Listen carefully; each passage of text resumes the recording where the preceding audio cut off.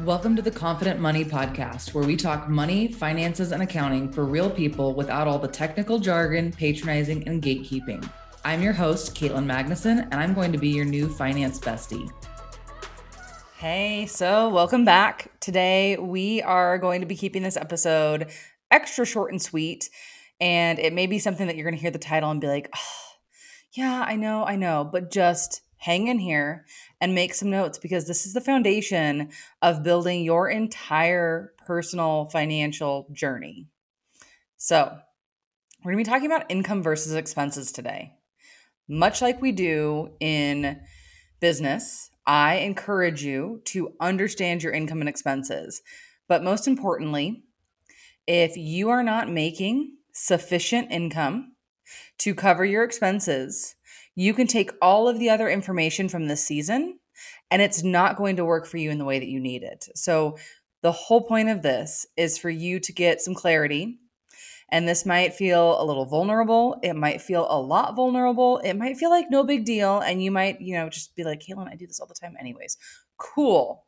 Skim this episode and move on to the next one if that's the case. But if you're here and you don't have the financial reality that you want for yourself, I want to challenge you that maybe it's because you need to be doing some work on your income and expenses instead of focusing on being debt free and focusing on saving and focusing on retirement and focusing on living your best life and doing all of these other things, but getting real. As Angie Jordan actually said when we were having a session together talking about the season, did you know a lot of my money mindset issues disappeared when I made more money? And it seems so simple, but so many times, to an extent, the fix for scarcity, the fix for not being able to pay debt off, the fix for not having the savings account that you want, for not being able to take the trips that you want, for not being able to have the house that you want, is because you don't have, at the end of the day, enough income to cover your expenses. So, what I want you to do, you're going to have a little bit of homework from this episode. I want you to sit down and I want you to look, and this actually dovetails really nicely with our next episode. I want you to sit down and I want you to add up, take like maybe even the last 3 months. Take your credit card, take your checking account, whatever you're using in your day to day life for expenses, take that. And I want you to take your income and expenses from the last 3 months and add them up. I don't need you to put them in categories. It does not need to be anything fancy. But a lot of times you can actually export directly from your bank or from your credit card into a CSV. And in that file, which looks like a very simplified Excel or numbers, depending on if you're a Mac user, you can actually just add up the pluses and the minuses. And you can see what you're spending and what you have coming in. And if those numbers are very close to one another and you're not saving, you're not putting into retirement, you're not paying off debt, then you know that your first problem to address is how much money you're making as well as what you're spending. And here's the thing.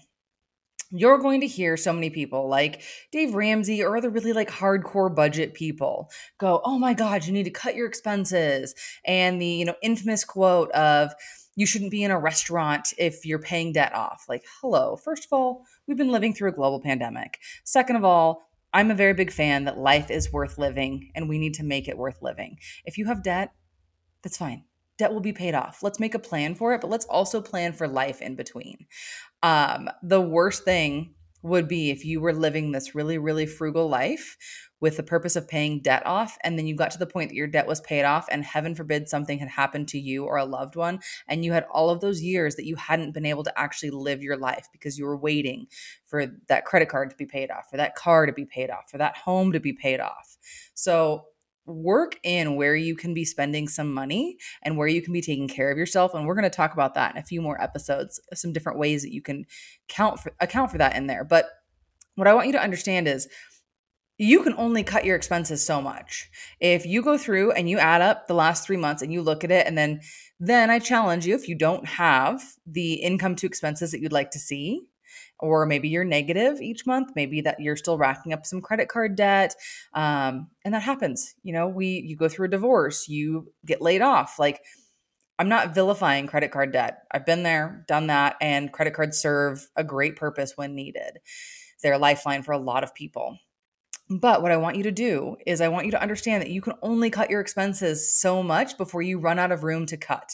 So, cool. Let's just say that you don't have the income and expense difference that you'd want to see over that 3-month time frame. Go through, look at your expenses that are on that report. Do you see any subscriptions that you're not using? I'm a really big fan. I do this in my business, and I encourage business owners to do it as well as for you to do it personally. But every 3 months, like, look at your subscriptions.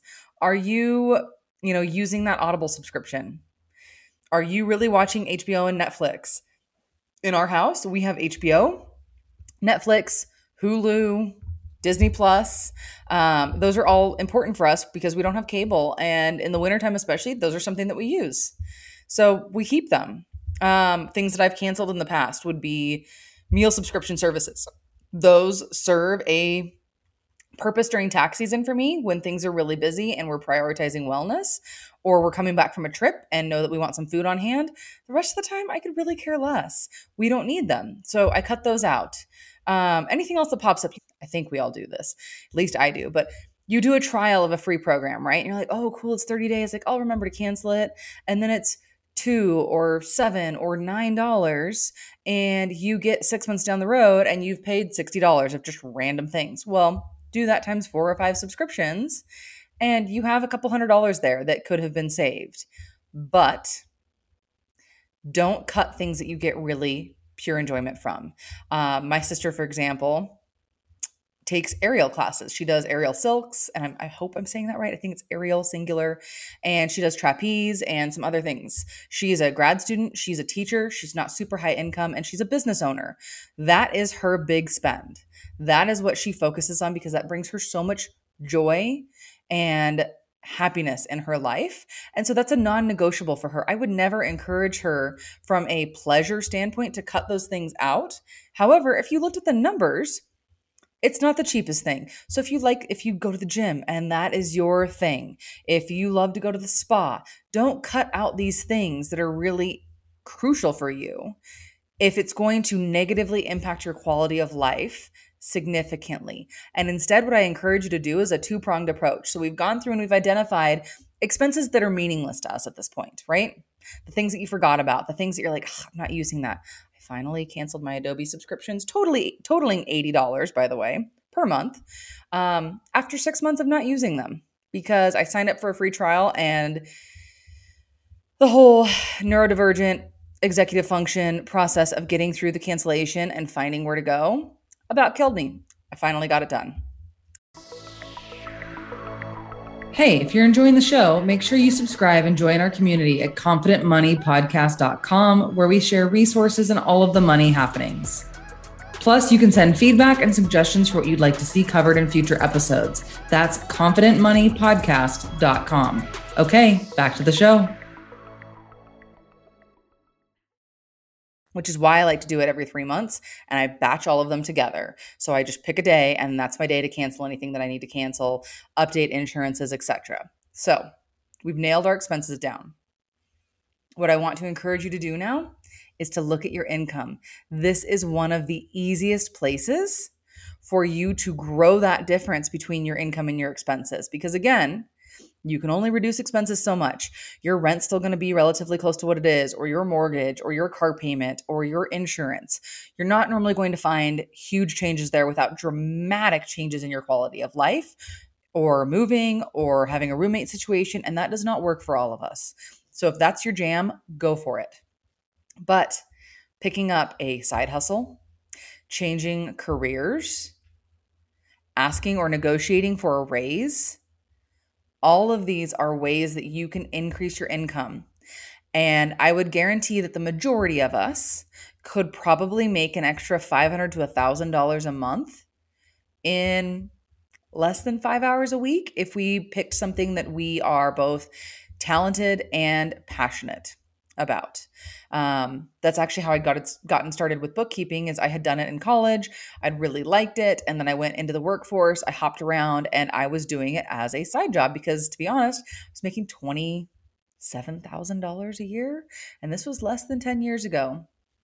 And it wasn't enough, shocker, to pay my bills. So while I was getting a little bit of time there and getting, everything figured out, I started my business. And it was really easy for me to make an extra 500, 800, 1,000, $1,500 a month.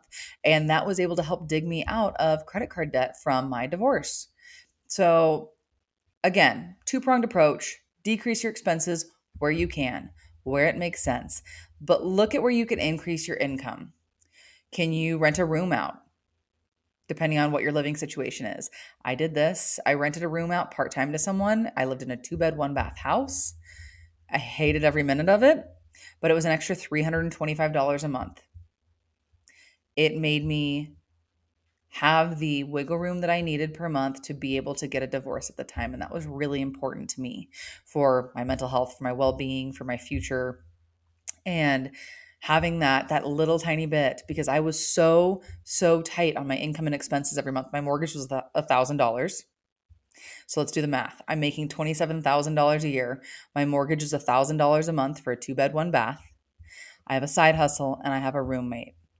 So it was everything that I could do at that point to dig myself out. In the meantime, I was applying for new jobs, and I ended up going from the $27,000 a year job to making $48,000 a year. And then not even a year and a half later, I went to a job making $60,000. And then when I left corporate, less than 6 years after that, I was making just shy of 6 figures. And I've talked about this before, and I'm sure I will continue to talk about it. But while you are in a 9-to-5 or while you are working for someone else, and I'm still a really big proponent of this, job hopping is one of the best things that you can do for your career, for your experience, and for your earning potential. Because you always hold the most power, I think, in negotiating right before you get hired somewhere. And I experienced that at the last job that I went into that I left, God, it was 4 or 5 years ago, that I started there. I didn't need the job. It was a slight pay increase over where I was. It came with some added flexibility. I was already working primarily remotely, but it was in an industry that dealt with work comp, and a lot more payroll, which I really wanted more experience in. And I leveraged my corporate career for that specifically to get additional experience, because that helps me in what we do now in our business. Payroll, work comp, business registration, sales tax. I have worked jobs in all of those. And because I didn't need this job, because I had something that was already making relatively close, I came in the strongest negotiating position. They were not willing to negotiate on pay. They said that what they were offering me was the most they were willing to go for. So I negotiated being fully remote. I was the only employee that was fully remote at the time. I negotiated an additional week of PTO to be available immediately because I had a friend's engagement, secret engagement that she didn't know about coming up just a few months after. And I basically laid out that it would be on my terms. So I told them, I'll come in, I'll do the training that I need for the first couple of weeks, and then I'm out, except for one meeting a week where I will be in. And they accepted all of it. And so I worked there for 3 years, and it was a fantastic, I traveled all over the world while working. I had a fantastic manager who allowed me to, as long as everything got done and I answered my phone and I kept relatively standard hours, I could be anywhere in the world. I worked in Iceland, I worked in Spain, I worked in Colombia, and I worked in Mexico. And that was really important to me at the time. I made really good money. I had a ton of flexibility and I had a lot of autonomy. So I want to encourage everyone here and it allowed me to run my business as well. Just side note, you can also look, if you are interested in having a business and you don't have one now, or having a side hustle, it doesn't have to be an all or nothing. You don't have to quit your job today to go full-time in your business. You can, if that's what you need to do, if you have the financial bandwidth, if you are in a toxic environment. But you can also look at doing something that will bridge the gap. Maybe you don't need a full-time job while you're doing that. Maybe you need something part-time. Maybe you need something with benefits. You can utilize a job to help further your goals. You don't have to be looking at a job as something that you need to be loyal to for the next 30 years. I don't look at it that way. I don't expect my employees to look at it that way. My plan to have them working with the freelance CFO is to have them here for the time frame that it serves them and it serves us. And the goal is to have left both the company and the employee in a better position than when they started. If we've all improved from having that, working relationship together, like that's really the goal. I don't expect any of my employees to be here 30 years from now. If they are, great. If we've grown, if it's worked for them, if we're able to promote like I plan and have the benefits and the culture and everything that's important to me, I would love that. But I don't hold them to that. I'm not going to feel betrayed. And I want to encourage you that the majority of your employers probably feel a lot more ruthless than that. I was one of the favorite employees, and I was let go with 2 days notice during the pandemic because it came down to financials. You need to be equally ruthless in the pursuit of your income for yourself. And I know that was a little bit of a tangent and I ranted just a smidge, but I am really passionate about you utilizing your skill sets, your reviews, your pay, and leveraging that. I change jobs every 6 to 18 months for almost 6 years. I think in the time, David and I have been together for a decade. Keeping in mind the last job that I had, I was at for 3 years. I think I had 6 or 7 jobs in that time, in that decade. And I went from $27,000 a year to just shy of 6 figures in corporate pay. No changing in education. Yes, I had more experience. Yes, I had more confidence. Yes, I got better at negotiating and I got better at asking for what I wanted and for communicating what were non-negotiables for me. And that ability to state what I needed without me making a story behind it. I'm not, I need this for this. No, this is what my non-negotiable is. This is what I'm willing to accept. And then having some backups for that. For me, having the top tier pay, I had a slight pay increase when I jumped, but I had more flexibility and I had more benefits. And that's what I valued at the time. That's what I wanted. And I was almost fully remote. So picking what you need, maybe right now it's more income.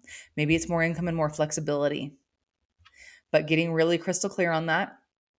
And then looking at your income and expenses to make sure that you are making more than you're spending. And then on our next episode, we're going to talk about what I call the anti-budget, because I, especially being a neurodiverse person, am very much anti-rules, anti-budgets. I want to automate and simplify and make things as foolproof as possible. The less I have to be involved in them and the more I can have it working for me, in my money, in my banking, in my bill pay, the better off I am. And a big part of that is laying the groundwork in this episode to make sure that you are making more than you're spending. And again, look back over a 3-month time frame, see where you're at, and use that to make your plan for the next step. Do you need to be looking for something that makes more money? Are you great where you're at right now? Or does something need to change? And if so, what needs to change? Is it money? Is it flexibility? Is it time? Is it your mental health? Do you need, something different? Maybe that's making the same money, but where you're working fewer hours. Again, make sure if you love this podcast, this episode, or any of the other episodes, that you leave a 5-star review. We are drawing someone at the end of each month, technically the beginning of the next month, but anyone that's left a 5-star review with their Instagram handle, we're doing a drawing to pick them for a free one-on-one. I am not offering one-on-ones to anyone other than my VIP or CFO clients at this point. So this is the only way to get this with me. You get a 30-minute call and we pick one person per month and we can chat through anything that's going on, personal, business, you name it. So make sure you like, you share, you subscribe. Listen to this, share it with your friends, please, because it all helps spread the message. If you loved this episode, make sure to leave a 5-star review for a chance to win a free financial strategy session with yours truly, Caitlin Magnuson. We do the drawing the first week of every month, and to be eligible, you'll want to leave a 5-star review and include your IG handle so we can contact the winner. I'll see you next time, where we'll chat real finances for real people.